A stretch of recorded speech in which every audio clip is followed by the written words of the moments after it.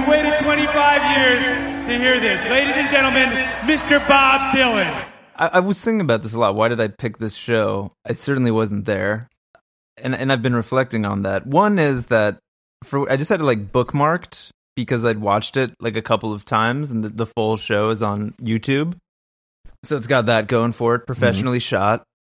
And then it was funny, just thinking about it more, I realized like 1994 was a Dylan year that I've kind of just been interested in. I realized I'd had this big obsession last year with Bob Dylan's Greatest Hits Volume 3. On my show, Time Crisis, we did a 2-part deep dive just on some that. great episodes. And then thank you. That was our little taste of the J-Man world. And then I was thinking about it, and I was like, oh yeah, when did that come out? And it was November 94. And then on the flip side, there was this performance, I bet some of you guys have seen, that's also on YouTube, that's before Woodstock, which was in August 94, it was in May 94, and Bob's playing with an orchestra in Nara, Japan. It's a hard, it's a hard, it's a hard, it's a hard rain in a bar. Why don't you see my blue eyes, son? I'd weirdly come across that performance just because I was like searching for different versions of A Hard Rain's Gonna Fall. And in like a weird coincidence, I was in Japan a lot last year, and I went to that place where he played because it's a very famous destination. I'm almost surprised that they did a show there because it's this famous temple, Todaiji, that has like this really like remarkable, huge brass Buddha inside it, and the temple itself is really remarkable. Anyway, it was like this weird coincidence that I was there, and I was like, wait, is this where Bob did that like intense orchestral performance? So anyway, I felt like I was being drawn to 1994 Bob, and then on top of that, I was born in 1984, so there's a way in which your earliest memories, a lot of people are like 3 or 4 years old. There's something about when you're 10, you're really like coming online. So 94 always kind of felt like a big year for me.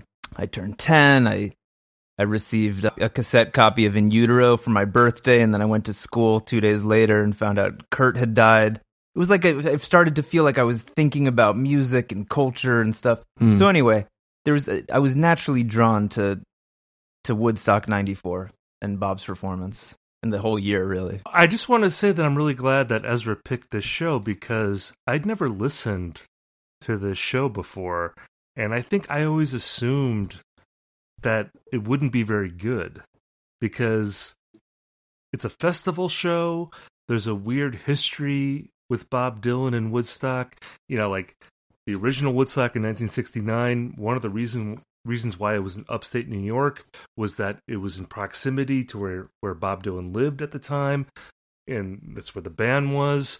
And there was this idea that like if we do Woodstock near where Bob Dylan lives, then maybe he'll come play Woodstock, which of course didn't happen. He actually ended up playing the Isle of Wight festival in England, which was the same weekend, and it seemed like a very deliberate like rebuke of Woodstock, that not only is he not going to play Woodstock, he's going to like flee the country the same weekend and play like another massive festival with the band. So I just thought like, well, if he's playing Woodstock in 1994, it must be a cash grab. And it's funny because like Evan shared like a tweet thread where I forget who was tweeting about this, but it was talking about how like they wanted Neil Young to play Woodstock and he turned it down. And then when Bob found out how much money Neil Young was offered, suddenly Bob Dylan is like down to do it. Yeah, exactly. That is kind of the drama with it for me. Like from the outside, it's kind of like, well, is it a little sad that Bob Dylan has capitulated to big Woodstock and he's playing the festival now? And it might be that he did just want to take a big payday, but also he did it nobly. I think he performed and held up his end of the bargain well, and probably better than anybody would have expected. listening to this show, and I've listened to it several times, I'm continually amazed, and not to spoil, like we'll get into this as we talk about the set.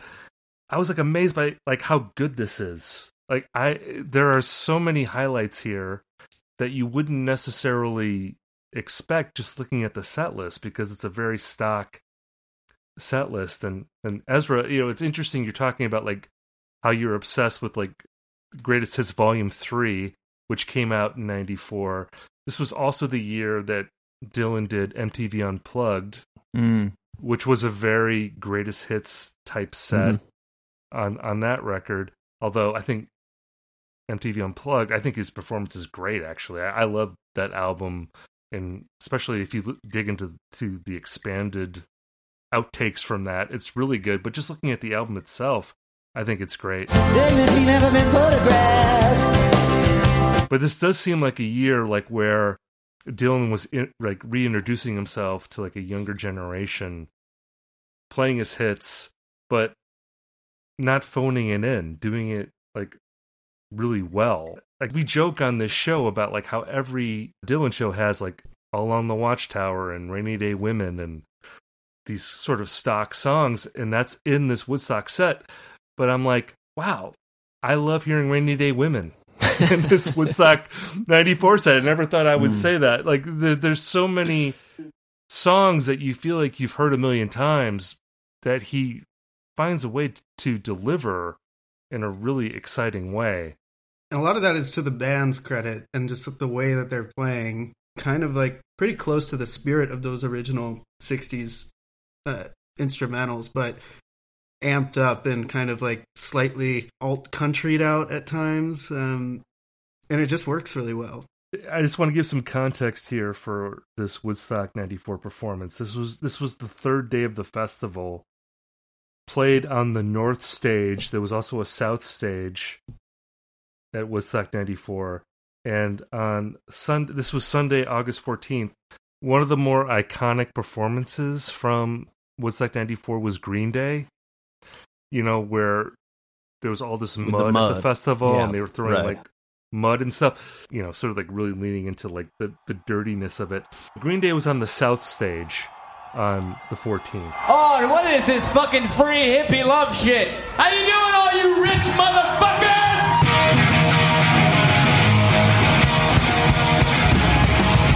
So that was going on the opposite stage of Bob Dylan. I just want to read the performers that were on the North Stage, because I think it reflects the combination of like 60s people and also like 90s people that were trying to revive the 60s at that time. So you have Country Joe of Country Joe and the Fish. This is a song I wrote for Greenpeace Foundation about 10 years ago. It's called Save the Whales. You have Arrested Development. You have the Allman Brothers Band. You have Traffic. You have the Spin Doctors, who I feel like were sort of past their peak at this point. Porno for Pyros. The Red Hot Chili Peppers. And Peter Gabriel. So this is like who Bob is rubbing shoulders with. Wow. And I was wondering about this too, because in the broadcast on YouTube, I don't know if that was from MTV or what, they say, coming up on the North Stage, we got Red Hot Chili Peppers and Peter Gabriel. So does that imply that the organizers made a decision? Does that mean that Peter Gabriel was the headliner? Did they make a decision that they were like, Peter, his music's a little more relevant right now. Bob, he can get that nice Sunset slot, but then we're going to bring the energy up with the Chili Peppers. And was Peter Gabriel getting more of a legend status VIP treatment in 94? Or do I have it wrong? Apparently, Bob was actually like an hour and a half late to his set. So whatever the schedule was supposed to be, Bob himself ended up just completely fucking it up and throwing a wrench into things. So he was even later. That sounds intentional. Yeah, I think so. It's a big dick generally, move. Just generally with a festival, you kind of, there can be exceptions, but generally like the later somebody's playing, like that's the headliner, and every step backwards was a deliberate decision on the promoter's part, or a thoughtful decision about who they thought would be like a big draw or who they wanted to give like pride of place. Not that it can be great to play during the daytime, but you know what I mean? Why wouldn't they give Bob the headliner status? Was it so obvious? I mean, come on, Bob, you're not Peter Gabriel. It's 1994. It is important to remember like what the context is for where Bob's career is at, because at this point, 94, this is like a really interesting place in regards to that, because he hasn't put out Time Out of Mind yet. The last album is Under the Red Sky. Handy dandy, if every bone in his body was broken, he would never admit it. And Good As I've Been to You. And World Gone Wrong. The Red Sky's last. That's Under the Red Sky is the last originals. Full right, exactly. And so like it is kind of this this foggy area where I think people were not totally sure if he would really be back as like, you know, nobody could have anticipated like the full on comeback mode that he would be in, but this was, I think, a moment of him kind of ramping up. Maybe he could tell that was going to happen, or personally he was like, the fact that he was willing to do this says something about like his creative energies like coalescing again. But yeah, maybe it wasn't so clear to the promoters like that he was really going to be like burning the house down. I think they just wanted to get people out of there because that's part of the Woodstock 94 thing. It was this unmitigated disaster, a complete clusterfuck. They sold 150,000 tickets. 350,000 people showed up somehow. The fences around the venue collapsed. It was just a mud nightmare. But like by Woodstock standards, like not that big of a disaster. Like there's the bigger disaster coming. Not as bad as 99. In 99. Because just to circle back to like what Ezra was saying, I mean, because this was something that I was trying to figure out.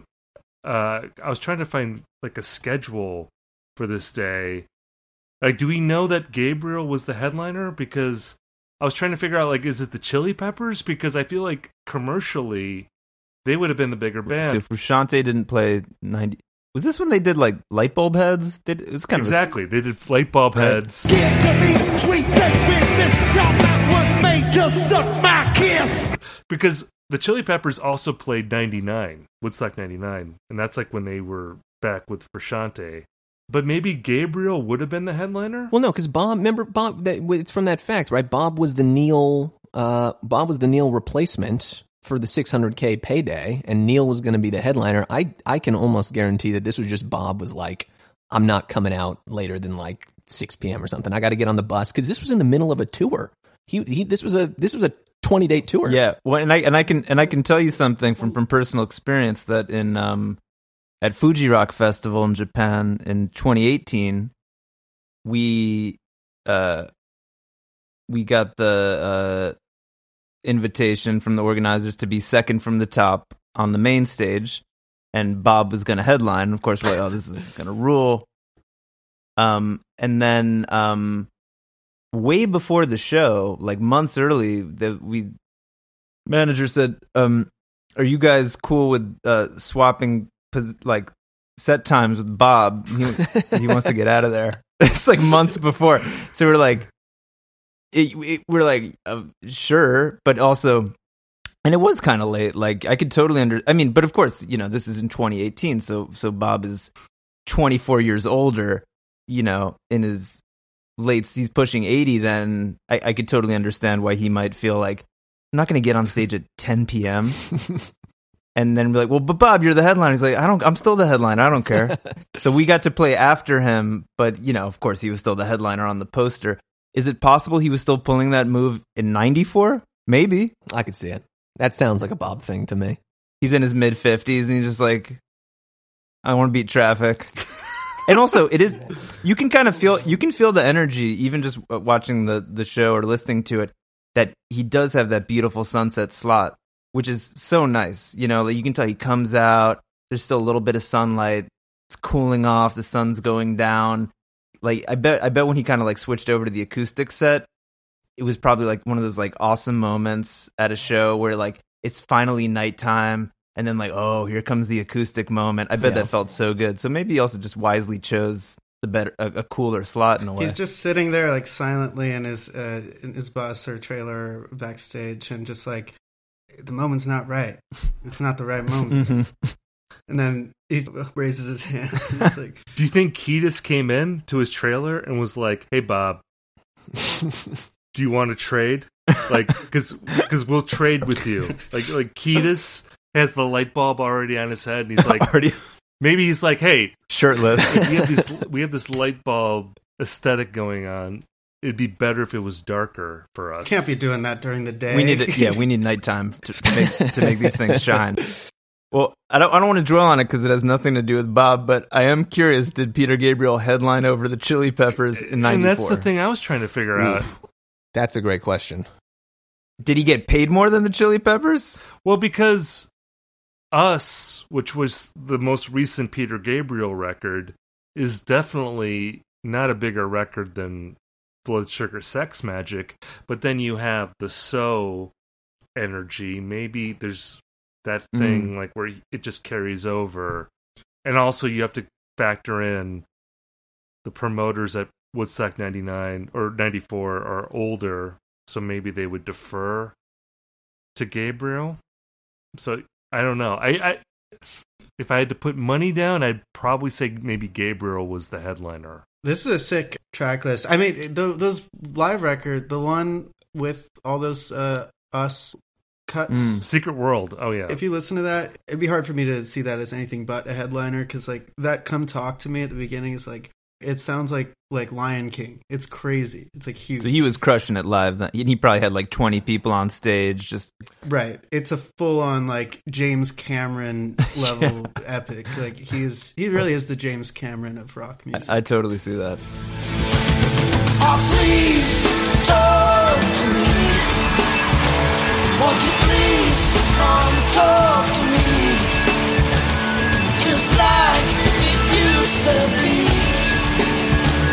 Come on, come talk to me. You were talking a little bit about your festival playing experience. I'm just curious, as the closest thing to Bob Dylan that we have on this podcast right now. Oh dear! If you could give us that perspective, because to me as a listener, I just feel like I wouldn't expect a great performance at a festival. Well, one thing I was definitely curious about, and was what were the shows around Woodstock 94 like? And when you look through, you're like, oh, of course, 1994. Bob was like touring his ass off. He didn't do a particularly special set list for Woodstock, and in fact, I was kind of surprised because, in the live music business with festivals, one of the things that's always getting talked about is radius clauses. How close can you play to the festival? Like famous example would be Coachella paying somebody a whole bunch of money to play Coachella. They're not going to let you play a big LA show. If you're, I'm sure if I don't know even know who plays Coachella. I'm sure if Blackpink said we want to do a couple nights at the Troubadour, get people talking, that's fine. But they couldn't go play a Crypto.com arena in LA and then go do Staples Center. They could probably let them play San Francisco, but anyway, radius clauses, it's a whole thing. And I was like, looked like Bob was playing a whole bunch of shows in upstate New York. Maybe back then they were just like, whatever you want to do, Bob. He was touring like New England pretty hard then. So anyway, I find sometimes festivals can throw you off your game if they're, kind of like a one-off or something. You often don't get a sound check, could be a little bit nervous going in, but this kind of feels like, the band was playing a lot. So maybe they felt like Woodstock was just another gig. I'm sure the energy is going to be different because it's not their own headline gig, but they probably felt fresh. The crew's dialed in, the band's dialed in, no major surprises. So maybe they felt pretty confident going in, I would assume.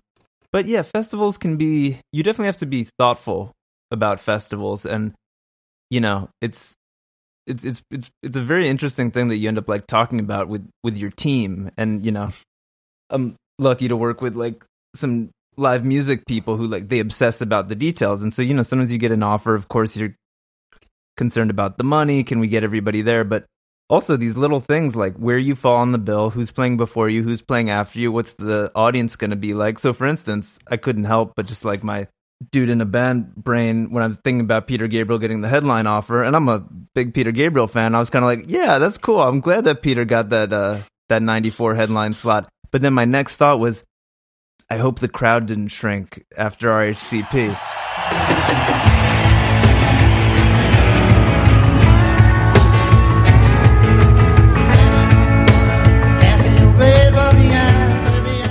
People could debate till the cows come home who is Joker Man, what does the Joker Man archetype represent, but we all have some kind of personal feeling that there's a vibe in the song and in the name and whatever this character is. It can be hard to describe, but yeah, it means something. Maybe it is some funny mix of hard and serene. I mean, it's the Joker Man. Yeah. Joker Man.